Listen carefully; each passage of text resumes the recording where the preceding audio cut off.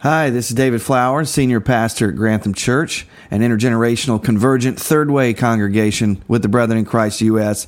and located in Mechanicsburg, Pennsylvania. I want to thank you for listening to our podcast and for following the sermons that I and many others preach at Grantham. This is a free podcast and it'll always be that way, but if you'd like to give and help further the work we're doing for the kingdom, we'd greatly appreciate it. If you want to do that, you can do that by going to granthamchurch.org and clicking on the Giving tab. Whether you're a member of our church or you're listening as a parishioner, it's our greatest desire that you would encounter Jesus and be changed by the good news wherever you are. Anyway, God bless you, and I hope you enjoy the podcast.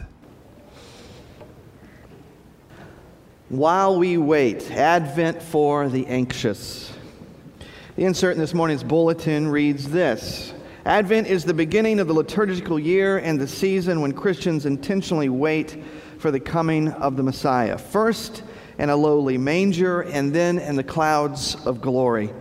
It's an Advent that we're called to wait in anticipation for God to surprise us with a hope, peace, joy, and love that He alone can give us. It's a time for remembering that only God's light in Christ can deliver us from the darkness.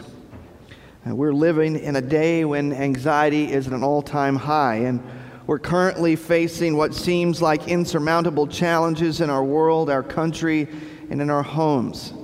From the threatening effects of climate change to political corruption to increasing debt to post-traumatic stress to fears related to our health to uncertainties about our future, we're now observing a skyrocketing rate of debilitating anxiety across all generations.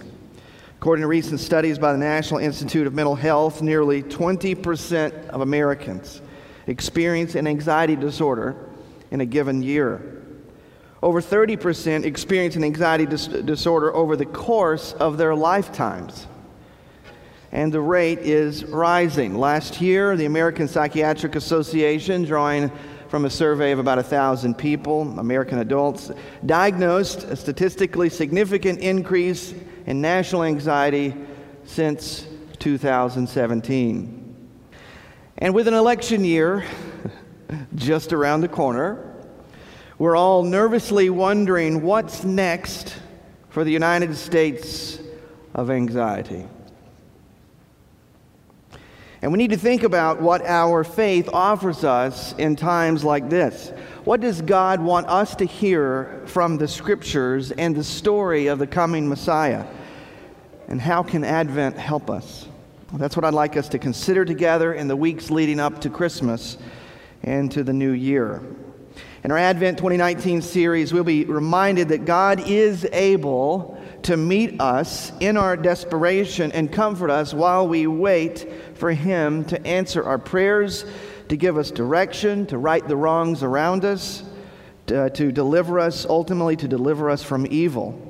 And so I hope you'll join us through the series. And I want to encourage you to invite a friend or to invite a neighbor to walk with us over the next few weeks. The Advent and Christmas season, as you know, is a great time to invite someone to church. And if it helps, just use the bulletin insert that you have this morning. Why don't you just write a personal note on the back of that to a neighbor, to a friend, or maybe to a family member. And make sure you put granthamchurch.org on there so they know how to find us.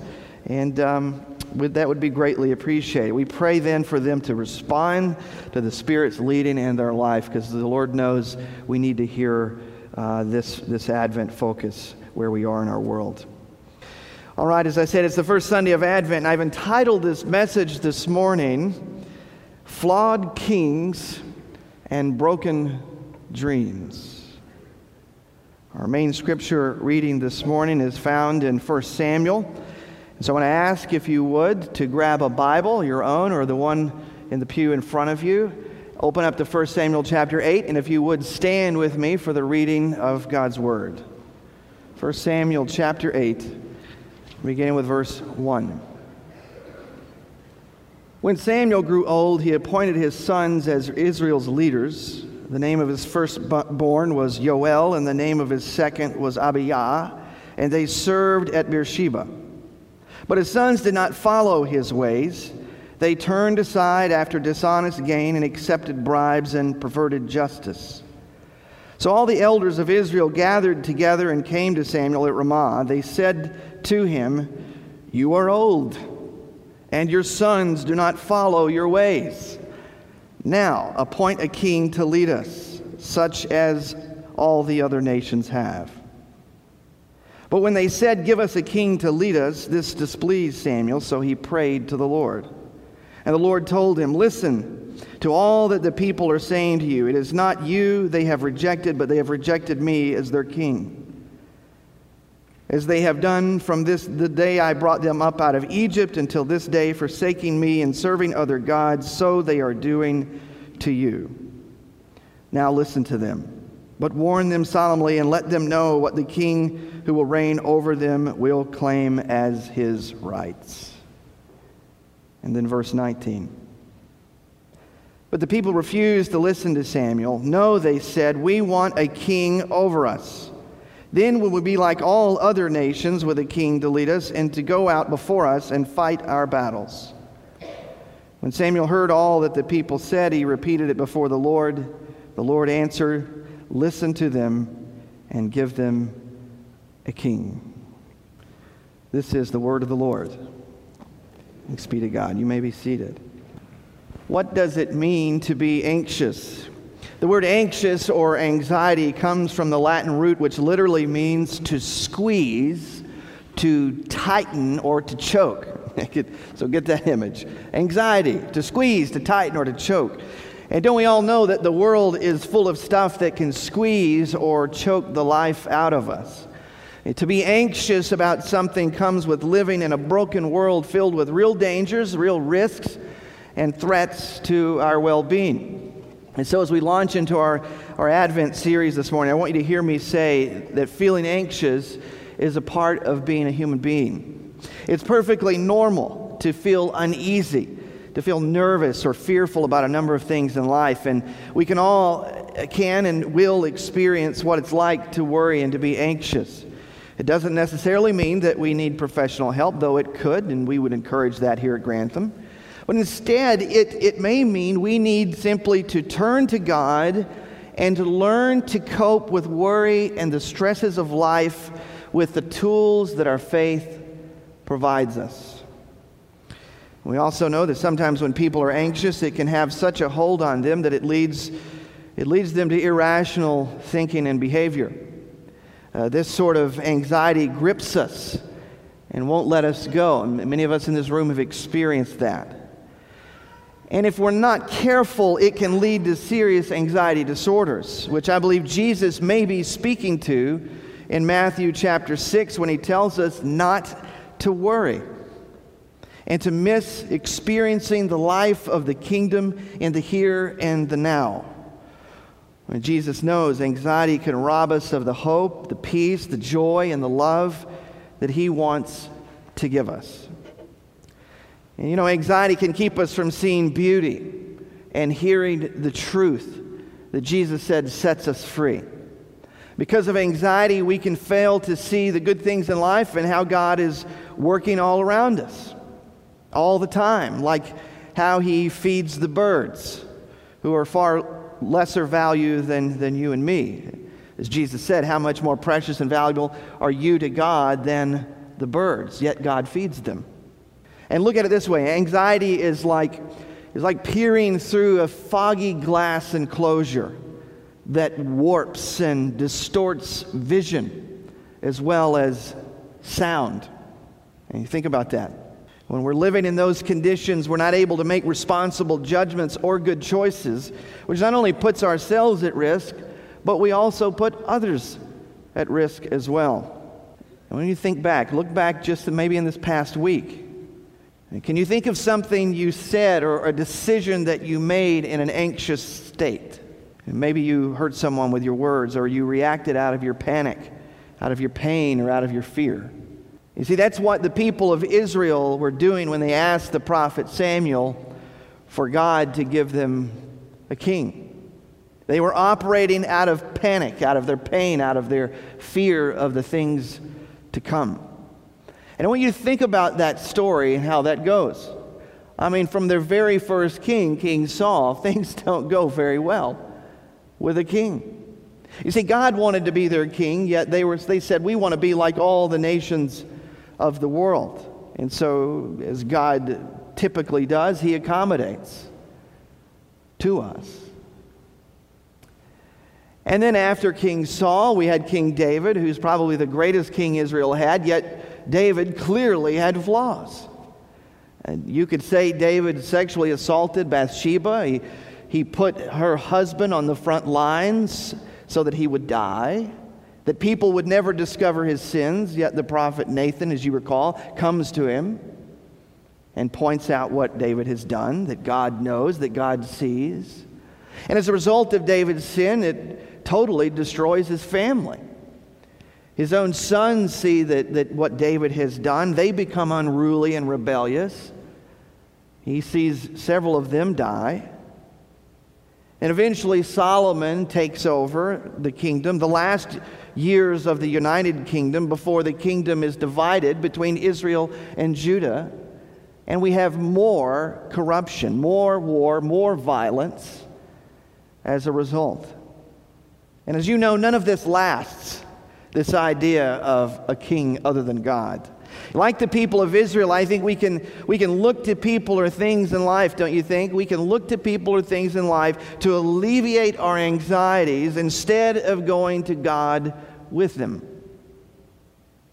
And so we still do this today. These people, these things can be our own flawed kings. Flawed kings and broken dreams, which we hope will make everything better for us. And those idols, and I do think we could call them that, those idols lure us into thinking that they will take care of the problem. They will help us avoid our worst fears becoming true. That they will ease our suffering. They will give us the life that we long for, at least provide an escape from our prison of pain. Of course, they come to us in easy, albeit destructive forms that appeal to our flesh. Is often the case, isn't it? And when you think about how God comes to us and how God chooses to deliver us, it looks unlike anything else that we might imagine or expect. Fast forward to Jesus' own ministry and into His living and His calling as the true King of Israel. Look at what Matthew tells us in chapter 11. Beginning with verse 2, when John, that is John the Baptist, remember he's the fiery prophet preaching to prepare a way for the coming Messiah. He's eventually arrested because he calls out King Herod for the sins that he's committing against his brother's ex-wife. Heard about the deeds of the Messiah. He sent his disciples, he sends his disciples to ask Jesus, "Are you the one who is to come, or should we expect someone else?" You see, John the Baptist is in prison. This is not what John was expecting. This is not what John envisioned when the Messiah, God's King, comes. And so Jesus replies in verse 4, "Go back and report to John what you hear and what you see. The blind receive sight, the lame walk, those who have leprosy are cleansed, the deaf hear, the dead are raised, and the good news is proclaimed to the poor." And Jesus says, "Blessed is anyone who does not stumble on account of me." Jesus saying this is the way that the kingdom is coming. Not what John the Baptist expected, not what many of us expect, but it is indeed the upside down way that Jesus and His kingdom comes. Not by force, not by coercion, not by the kings of the world, but it looks like the blind receiving sight. It looks like the lame walking. It looks like those who have leprosy being cleansed. It looks like the deaf hearing, the dead being raised, and good news to the poor. Ask yourself, what do you do when things don't unfold the way that you expected? Are we any different than John the Baptist, who certainly believed in the coming of the Messiah? And maybe you would say, I dreamed it would be this way. And that dream did not become a reality. I thought it would be different. But that's not how things unfolded. You might say, I wasn't expecting this to happen. And maybe this morning you've come into the sanctuary and you're thinking one of those things and you're still very upset about that. You can't get past that. And maybe that's even causing some anxiety in your life. Well, I have some good news for us, church. You see, the whole story of Christ's coming is the truest picture of a God who works in unexpected ways and can perfectly handle a world, including your life and my life, that is full of unexpected twists and turns. Amen? And He can handle the anxieties that it produces in your life. But hear me, He will not pry these anxieties out of your hands. He will not pry these anxieties out of your hearts. You have to give them over and surrender to Him in your hot mess. If you want to experience Him as greater and better than your flawed kings and broken dreams, He will not pry. We must give them over. And listen, it may be something we need to do over and over again as we wait on His deliverance. And we give it over and then we want to take it back. It's like, oh, it's still there. And over again, we have to give it back. And in the meantime, we have to trust that God has a purpose, something God wants to do while we wait. Here's what Betsy Childs Howard writes in her book, Seasons of Waiting. And she says, waiting exposes our idols and throws a wrench into our coping mechanisms. It brings us to the end of what we can control and forces us to cry out to God. And God doesn't waste our waiting. He uses it to conform us to the image of His Son. Again, as I said, I know that some of us here this morning, we can't get there because we're still stuck on the fact that our lives are full of problems we don't think we should have. Right? Why do I have this issue? Why am I broken in this way? I didn't ask for this. It shouldn't be this hard. And maybe we think that following Jesus means that life should be easier than this, right? Maybe someone in the church has even led us to believe that. And we hear people say this all the time. They say, God won't give you anything you can't handle. There's a theological word for that. It's called malarkey.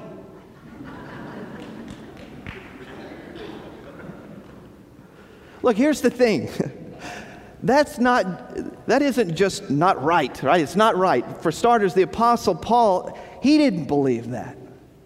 He didn't believe that. Look what he says to the church in Corinth in his second letter in chapter 1, verses 8 through 10. He said, we think you ought to know, dear brothers and sisters, about the trouble we went through in the province of Asia. This is for the sake of the gospel. He's planting churches. He says, we were crushed and overwhelmed beyond our ability to endure. Let's translate that. God gave us more than we could handle. And we thought we would never live through it. In fact, we expected to die. I'd say that's not handling it, right? But as a result, Paul said, we stopped relying on ourselves and learned to rely only on God, who raises the dead. And He did rescue us from mortal danger, and He will rescue us again, Paul says. We have placed our confidence in Him, and He will continue to rescue us. Folks, that is faith. That is faith. And watch how Paul, in the realization that he has more than he can handle, says, we are relying upon God. We stopped relying on ourselves and we learned to rely on God. Enough of our flawed kings and our broken dreams. God is better than all of it. You see, brothers and sisters, God may let us, hear me carefully. You might want to write this down. I think this is good. God may let us hit rock bottom for us to discover that He is the rock at the bottom. God may let us hit rock bottom for us to discover that He is the rock at the bottom. And think about that, church. Think about that. Some of you were here, it was about the middle of the summer. I preached a sermon where I shared on coming home late one night from working on my sermon, I broke down in my car. You remember that? I want to tell you a little bit more of what led to that, just so you know that your pastor can relate to anxiety. This past year or more has truly been one of the most, if not the most difficult time I've ever experienced in my life. Stretched over that time span, there were a lot of things that happened. There was a couple of deaths of folks in the church and outside of the church, people that I knew. One of them, I was at this person's deathbed hours before they passed. Another, Jeff Twigg, who I'd become friends with, his wife is sitting over here, passed away suddenly. There are challenges, of course, as you could imagine, in the church that all pastors encounter, and once the newness wears off, you start to see more and experience more of that. And of course, the increasing concerns in our world and about our world, the things going on around us, were weighing heavy on me as I think about what can I do? I should be doing more. Why can't I do more to help? Some of you will recall that earlier in the spring, I had some health issues. I passed out one evening going to the bathroom, hit my head. Doug Curry took me to the ER. It was very traumatic. I didn't want to go back into that bathroom for a couple days. And then after that had happened, I seemed to start obsessing over death, started thinking about death a lot. And then this past summer, I had a colonoscopy, and I'm far from 50 years old. Wasn't the time for that. Thankfully, everything checked out, but still, I was sitting in a waiting room, staring at the ceiling for 40 minutes, waiting for the doctor to come in after I'd watched this really cheesy VHS tape that I could die from this procedure. That wasn't fun. Everybody's saying, oh, you're going to be great. You had the best nap of your life. And I'm like, no, it wasn't like that for me. Then, as you know, there's been stories in the news of pastors taking their own lives. None of whom I knew personally, but you know, it's kind of like when a cop dies, all the cops feel it, you know. I had preached on a lot of heavy topics this past year: depression, money, sex, power. That added to some of it. I had a lot of irons in the fire outside of Grantham Church. Had lots of commitments. I had to write a 20-plus page paper for the denomination for my licensing. By the way, I got licensed. I can be your pastor a little bit longer. It helps. I had troubles with family in Texas. Someone close to me is a recovering alcoholic. So I had to deal with that on my vacation. And I think that this is truly a thing now. I had compassion fatigue. Just didn't feel like I had anything else to give. And I was having a bit of an existential crisis with the problem of evil. So when you think about all of that, and go back to what I had told you back in the summer. I'm coming home on a Friday night. I should already be done with my sermon, but I wasn't. And so I'd finally finished, and I was driving home, and I started to break down and cry. Something on the radio triggered it, a song I'd never heard before, and I don't even remember what it was. But it was the trigger. And I began to sob so hard, I didn't think I was going to be able to make it home. I mean, I was actually in danger of probably having a wreck with all the tears coming out of my eyes, down my face. And I finally did make it home. I pulled the car over in front of the house, and I just continued to weep. And it was as if all of those things, and so much more, there's so much more I didn't share with you, but all of those things just bubbled up to the surface. And it was all coming out. And up to this point, I had, even that earlier that day, had maybe the second or third anxiety attack, which I'd never had before. And I started to experience that. So all of this was coming up. I had certainly hit rock bottom. And I could hear the voice of the Lord in that moment through my sobbing say, David, I'm the Alpha and the Omega. I have no beginning and I have no end. How am I supposed to explain to you why the world is the way that it is? But here's the thing. I'm going to sort it out. And you have to trust me.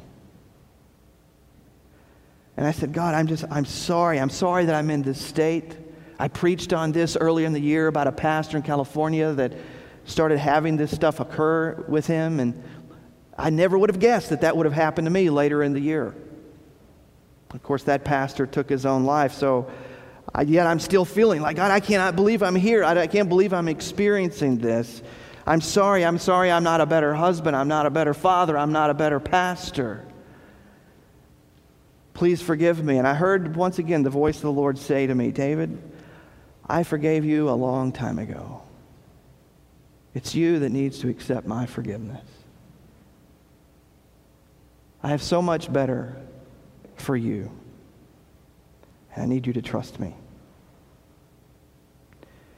And guys, I know this doesn't happen this way with everybody. It kind of reminds me of what happened with Dwayne Johnson and how Julia told us he's miraculously healed from his drug addiction. I have not had any of those episodes since. When I prayed to the Lord, I felt like something was unlocked, something was released, and I gave over my flawed kings and broken dreams to God. And I received healing. Now, what I learned from that, on top of needing counseling and spiritual direction, which I'm getting, and if you need that, I encourage you to do that as well. But here are a few things I learned. Number one, I am not God. I cannot be aware of or do something about every evil going on in the world. And some of you need to hear that this morning. It is not ours to carry. It isn't that we don't care. We certainly care. But we are one person. And God has called us to care for that which is around us. And number two, I realized I needed some discipline and some boundaries in my life. I can't say yes to everything. And I can't be people's savior. And neither can you. There's only one of those. His name is Jesus. And number three, I realized through it all, and you'll recall also in the summer I preached a sermon on spiritual warfare. That came out of my own struggle. God was bringing to my mind that we have a real enemy. My experiences this past year reminded me of this passage from the Apostle Peter, 1 Peter chapter 5, verses 6 through 8. Peter said, "Humble yourselves therefore under God's mighty hand, that he may lift you up in due time. Cast all your anxiety on him because he cares for you." Let me say that again. Cast all your anxiety on him because he cares for you. Be alert and of sober mind. Your enemy, told you we have a real enemy. Here he is. The devil prowls around like a roaring lion, looking for someone to devour. And so Peter says, we must resist the evil one and turn to God, drawing near to him, and he will deliver us. How does this speak to you this morning, church? What is the Holy Spirit speaking to your heart and about your anxieties? I want to close this morning with some questions for reflection and for response. As a way of listening to the Holy Spirit, what the Spirit is speaking to you into your own life about the darkness that is there and about the anxieties that are there and how you can respond in obedience. Number one, who are the flawed kings in your life that you think will alleviate your anxiety? Maybe it's a person. Maybe it's a thing. Maybe it's a substance, an addiction. Who are the flawed kings in your life that you think will alleviate your anxiety? Maybe you think it's getting the right person in the White House. Maybe that's what it is. If we can just get the right people in office, the right party in office. And meanwhile, we go back and forth, and I wonder when the church in North America is going to wake up. But none of these things can save us. Who are the flawed kings in your life that you think will alleviate your anxiety? Number two, what unmet expectations or broken dreams do you need to give to God? Remember I said, He will not pry them from our hands. He will not pry them from our hearts. We have to give them over to Him. Maybe it means that you need to hit rock bottom to discover that He is the rock at the bottom. Amen? Philip Yancey once wrote this. He said, "I have learned that faith means trusting in advance what will only make sense in reverse." And God is doing some of that for me toward the end of 2019. Let me say that again. I've learned that faith means trusting in advance what will only make sense in reverse. God calls us to trust Him, to give Him our unmet expectations and our broken dreams. I encourage you to do that this morning, church. What are those? And then number 3, how is God asking you to cast your cares upon Him? Now maybe it doesn't look like you breaking down and sobbing in your car, but what does it look like? Father, I ask that your Holy Spirit would speak to our anxious hearts. Father, I know that we are not able on our own to orchestrate hitting the bottom. We are not able on our own to be healed, to make something happen. Lord, we know that we need you to do that. We know, Lord, that you need to set the proper conditions in our heart and in our life and what's happening around us that would enable us to hit the bottom. And in Advent, as we look forward to the coming Messiah, as we make room in our hearts by seeing our great need for you, we ask that your Holy Spirit would make it possible for us to hit the bottom, to know that you're the rock at the bottom. In the name of the Father, and of the Son, and the Holy Spirit we pray. Amen.